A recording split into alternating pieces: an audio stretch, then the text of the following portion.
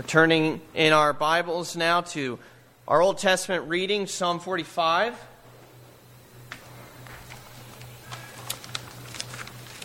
Which is quoted then in our New Testament reading, one of the Psalms that's quoted there in Hebrews 1. If you don't have a Bible, please follow along in the one that's provided for you on page 471. Psalm 45.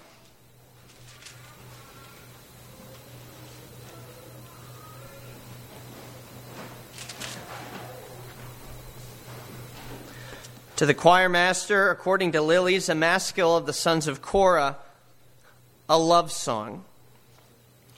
My heart overflows with a pleasing theme. I address my verses to the king. My tongue is like the pen of a ready scribe. You are the most handsome of the sons of men. Grace is poured upon your lips. Therefore God has blessed you forever. Gird your sword on your thigh, O mighty one, in your splendor and majesty.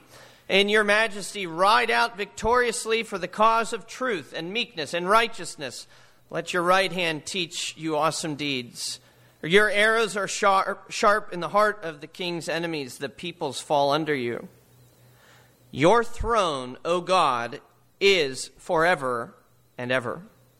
The scepter of your kingdom is a scepter of uprightness. You have loved righteousness and hated wickedness. Therefore God, your God, has anointed you with the oil of gladness beyond your companions. Your robes are all fragrant with myrrh and aloes and cassia. From ivory palaces, stringed instruments make you glad. Daughters of kings are among your ladies of honor. At your right hand stands the queen in gold of Ophir. Hear, O daughter, and consider and incline your ear. Forget your people and your father's house, and the king will desire your beauty. Since he is your Lord, bow to him. The people of Tyre will seek your favor with gifts, the richest of the people. All glorious is the princess in her chamber, with robes interwoven with gold. In many-colored robes she is led to the king, with her virgin companions following behind her. With joy and gladness they are led along as they enter the palace of the king. In place of your fathers shall be your sons. You will make them princes in all the earth. And I will cause your name to be remembered in all generations. Therefore nations will praise you forever and ever. I'm turning now to Hebrews chapter 1.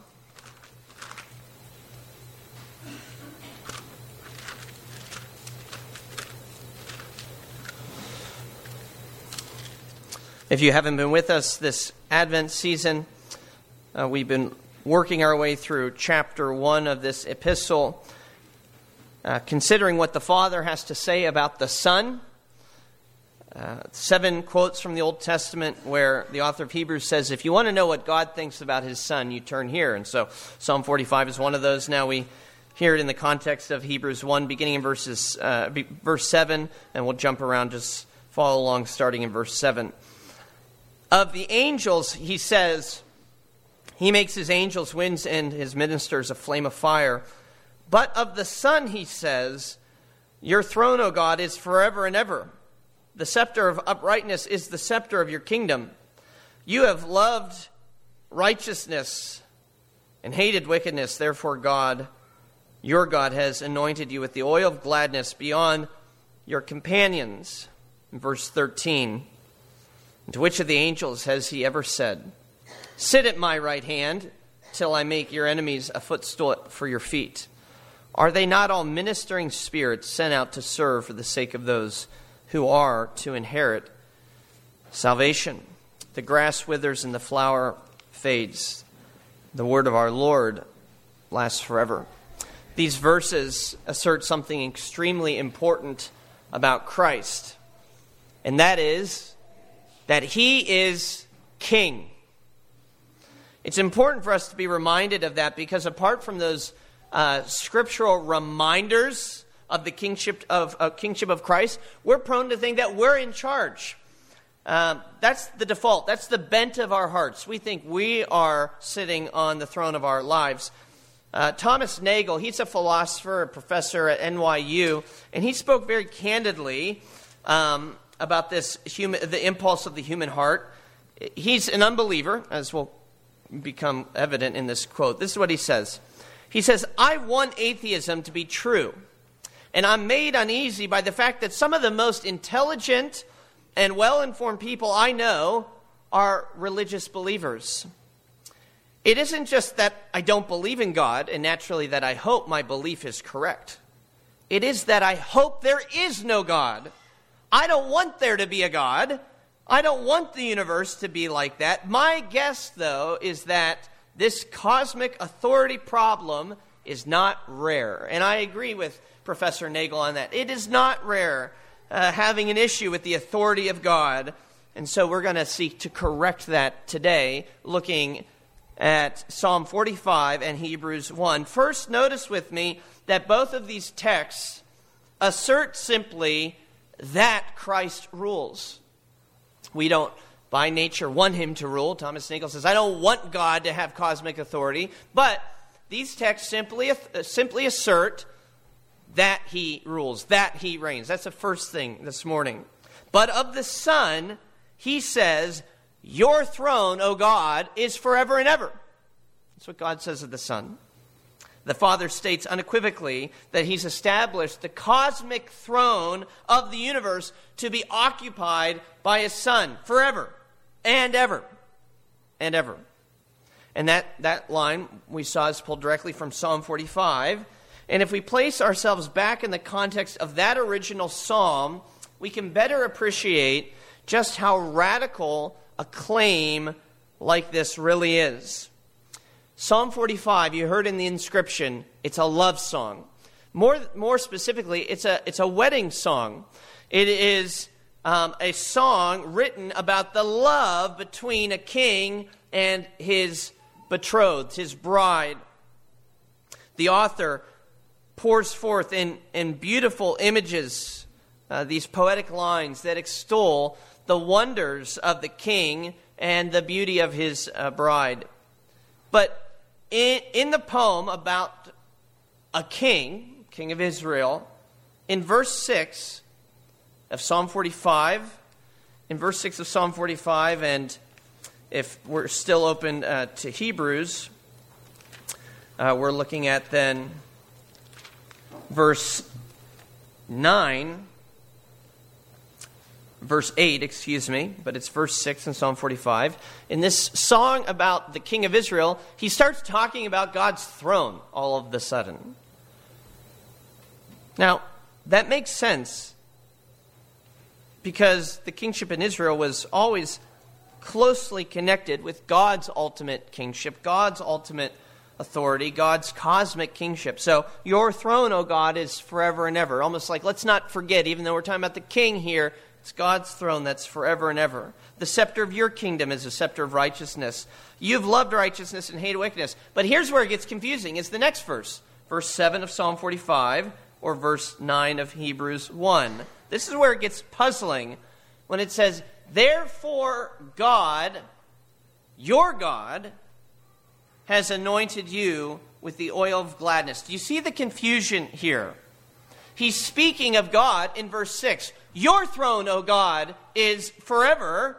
But then in the next verse he says, therefore God has anointed you. Who is the you there? It's God. Therefore God has anointed God with the oil of gladness beyond his companions. Do you see how this is bizarre, to say the least? What does this mean? Speaking about God's throne, but then saying as though it is actually the king of Israel who is God and who is on his throne. Commentators have tried to explain away that apparent contradiction or confusion by reinterpreting verse 6 of Psalm 45, this line, your throne, O God, is forever.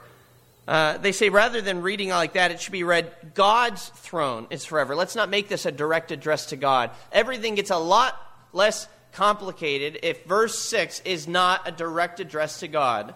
So we could say, God's throne is forever, or your throne is like God's throne. But we don't want it to be speaking directly to God, because that would then mean that the you of the following verse has anointed you as God, and we're talking God to God again. Still confusing. It's inconceivable that God could speak to God unless God is a tripersonal God. Oh, maybe there's the answer. Unless the God of the Old Testament is actually Father, Son, and Spirit.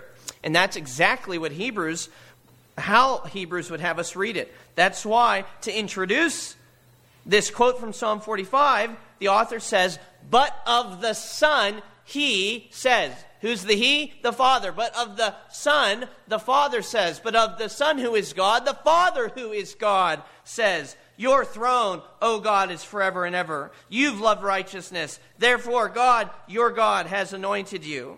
So, we read it like this. Your throne, O Son who is God, is forever. Therefore, God, the Father, your God, has anointed you, O God, the Son. This is about Jesus. God is indeed talking to God. God the Father talking to the Son, saying he will establish his throne forever, and that he will anoint him with gladness and elevate him above all others. We need to allow Scripture to interpret Scripture. That is a fundamental principle in approaching our Bibles. And since the Bible is inspired by the Holy Spirit, the way Hebrews tells us to read Psalm 45 is the way you read Psalm 45. And Hebrews is telling us this is God speaking to God, the Father speaking to the Son. In the words of one pastor, these words of these two verses together are incomprehensible unless they're understood to refer to the incarnation. Only he can be called God, that is Jesus. Only he can be called God and at the same time have the Father as his God. And so isn't this amazing what this teaches us about the divine inspiration of the Bible? What human mind, what devout Jew could have conceived of such a thing? The psalmist is carried above himself, as it were, and affirms a glorious, mind-blowing mystery that the king of Israel, or the king that Israel needed, the Messiah, had to be God and would be God, come in the flesh. Of course,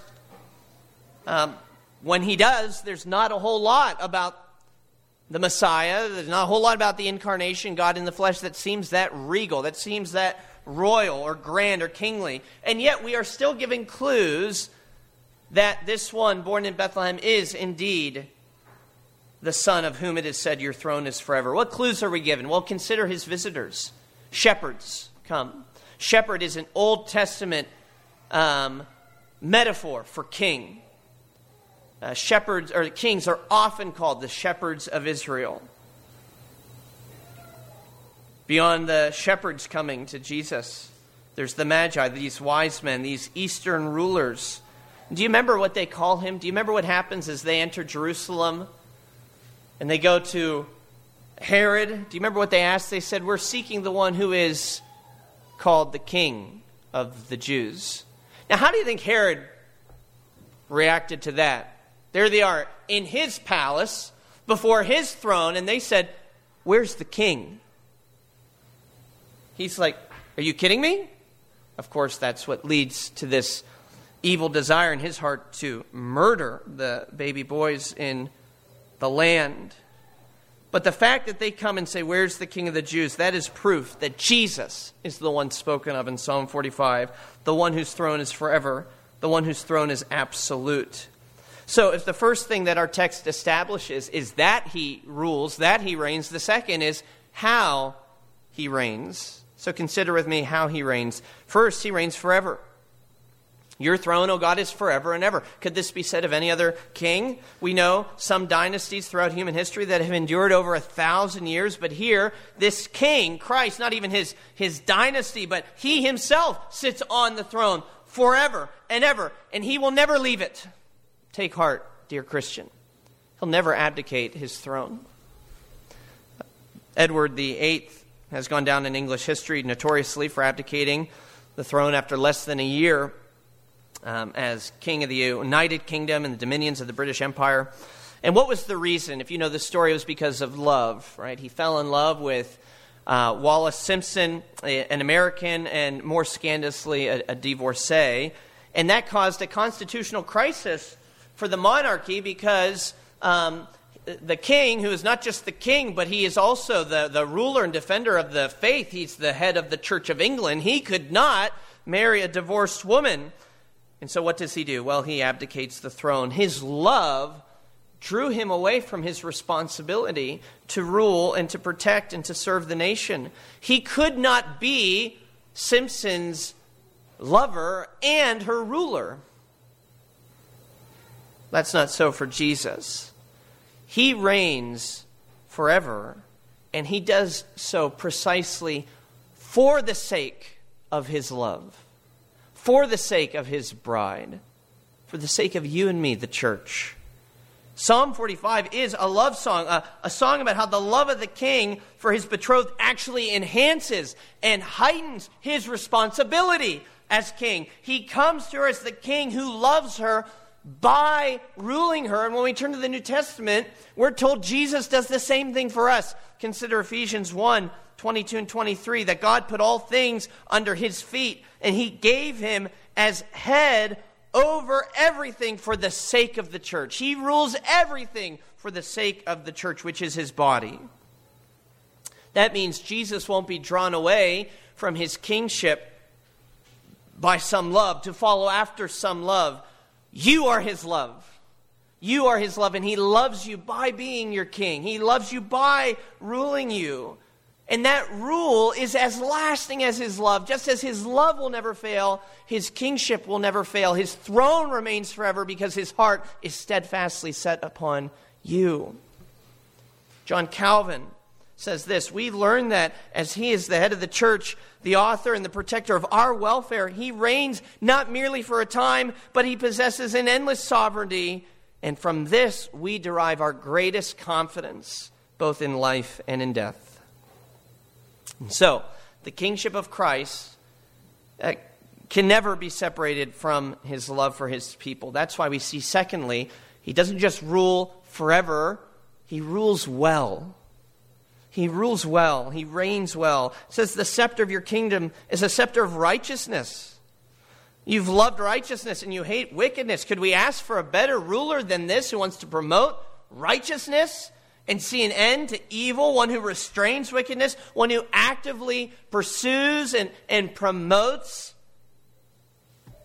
justice, implementing righteousness? In fact, here's the amazing, this is the amazing wonder of the gospel. So determined is this king to see righteousness in his people that he would come from heaven to earth, leaving that exalted throne and making it so that he who knew no sin became sin for us, so that in him we could become the righteousness of God. That's how much he loves righteousness. He wants to see it in you.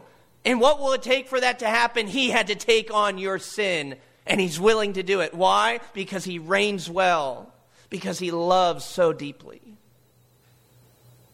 Now understand that in leaving heaven to do this, he didn't leave his kingship.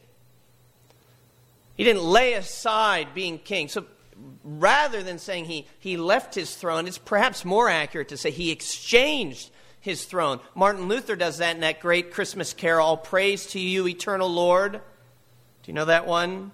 All praise to you, eternal Lord, clothed in our human flesh and blood, a manger choosing for your throne, while worlds on worlds are yours alone. A manger choosing. See, it's not so much about what he loses, but about what he chooses. He doesn't lose his kingship. He doesn't lose the world. He's still Lord. He still owns all. Christmas, the incarnation, is not about what Christ loses, even though Philippians 2 makes us think that, right? He emptied himself. But we should never, ever for a moment think he gave up the throne. He abdicated his kingship. No, it's not about what he loses. It's about what he chooses. And he chooses obscurity, poverty. He chooses a manger, but he loses nothing of his royal right. That night, that first night in Bethlehem, that first Christmas, he is still reigning, yet he chose to do so from a bed of straw. And that sort of upside-down kingship marked his entire life, not just his birth, but his death. You remember the Magi, they're looking for the one born king of the Jews. Well, that's precisely the charge that got him killed. When he's acknowledged finally as the king of the Jews, it's in derision, not in praise. And he's lifted up, not on a throne, but on a cross. And he's given a crown, not of gold, but of thorns. And why? Why? Psalm 45 tells us, Hebrews 1 tells us, because the scepter of uprightness is the scepter of your kingdom. Because you love righteousness and you hate wickedness. He hated it so much that he would die to end it. Hating evil so much that he would die to put an end to it. What a king who rules forever and who rules well. Well, having seen that he rules and having seen how he rules, we can conclude this morning by considering whom he rules. And I Googled it. It is whom, not who he rules. So don't worry. You can write that down in your notes. It's correct. Whom he rules. Again, we remember that the overriding concern in Hebrews 1 is about these angels. If you weren't here before, let me just remind you that the people that are receiving this letter are really obsessed with angels, not the ones that you carve out, chisel out with a nice little wood and are hanging on or standing on your mantelpieces. Some of you, not those angels, but the ones in the heavenly places. They thought they were awesome, so awesome, in fact, that they were drawn to give them worship that belonged only to Christ. Well, so in this chapter, he's asserting the supremacy of Christ, and now he does that in the section we've read today by saying, you know how you can tell Christ is greater than the angels? Because he rules them, because he's their king. Quoting from Psalm 104 and verse 7, the author shows that the Old Testament indicates that angels were always meant to be ministers. That was the word, servants. They serve at the pleasure of Jesus, not the other way around. And we remember Thomas Nagel said he's concerned about cosmic authority. This is cosmic authority. It's not just that Jesus rules the pathetic creatures of the dust. He rules those holy angelic hosts. Talk about cosmic authority. But if he rules over angels, does he not then have rule over you? Of course he does. The question is not so much does he rule over you. The question is, do you let him? Do you live life in submission to him? Have you bowed before him? And if even angels serve God, then shouldn't we? Now look at verse 14 at the end of Hebrews 1. Here the author fleshes out more clearly, though, the way in which the angels serve the King of Kings. Verse 14, are they not all ministering spirits sent out to serve for the sake of those who are to inherit salvation? The angels do Jesus' bidding. What's his bidding? To help us. To keep us. The angels serve at the pleasure of Christ, and his pleasure is that you would be kept in your salvation. We may never know when we've received angelic help to keep us from danger, to thwart attempts of the evil one, devils and demons, to tempt us into sin. But we do know, this tells us that our King sends them to us for this purpose. That's part of the way in which Christ restrains and conquers all his and our enemies. That's the Westminster Shorter Catechism for you. And who would not want such a king as this? A king who loves his people so much that he would exchange a throne for a manger.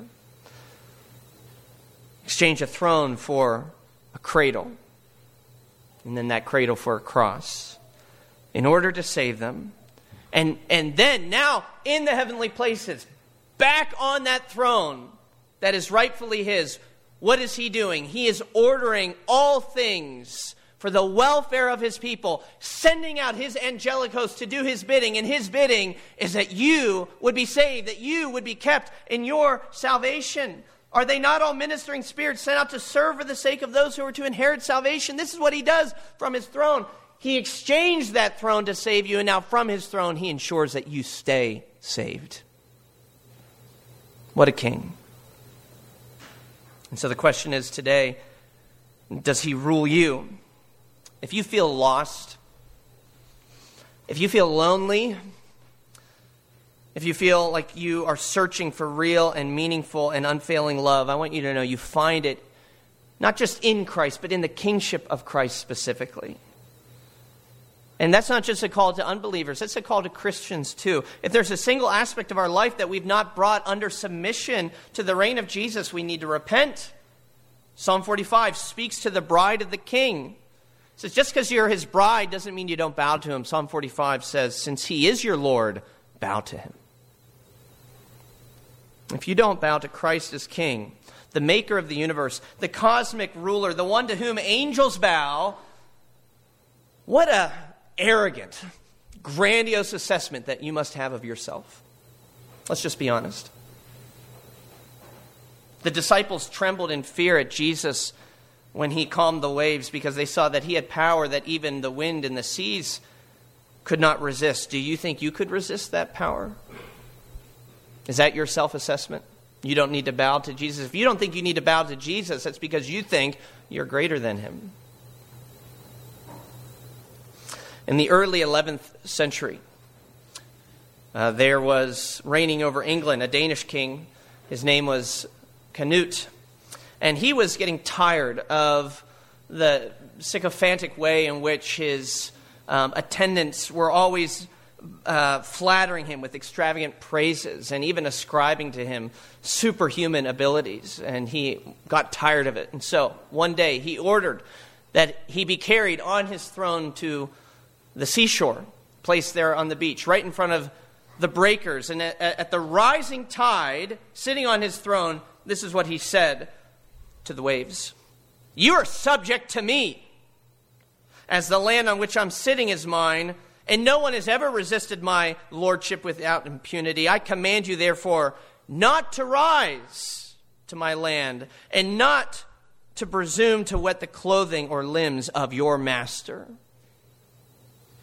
Well, but the sea came up as usual and disrespectfully drenched the king's feet and his shins. And so, standing up, having made his point, the king looked to all of his attendants, his servants, the people of his palace who were crestfallen. He looked to them and he says, let all the world know that the power of kings is empty and worthless, and there is no king worthy of the name, save him by whose will heaven, earth, and the sea obey eternal laws. And one historian tells us that just to drive the point home, from that day forward, he never wore his crown, but in fact, walking back to his castle, took it off and hung it on a statue of the crucified Christ. May we all cast our crowns before his feet even today. Our Father, we thank you for the gospel which tells us that you would, in the person of your Son, choose a manger for your throne, even while you own worlds on worlds. We would not resist your kingship. We know it is only in bowing to you that we find fulfillment, that we find love, that we find our place in the world. And so we do ask that you would reign in us forever, that you would bring your gracious kingdom, and that by your all-sufficient merit, you would raise us to your glorious throne, the throne that is forever. We pray it in Jesus' name. Amen.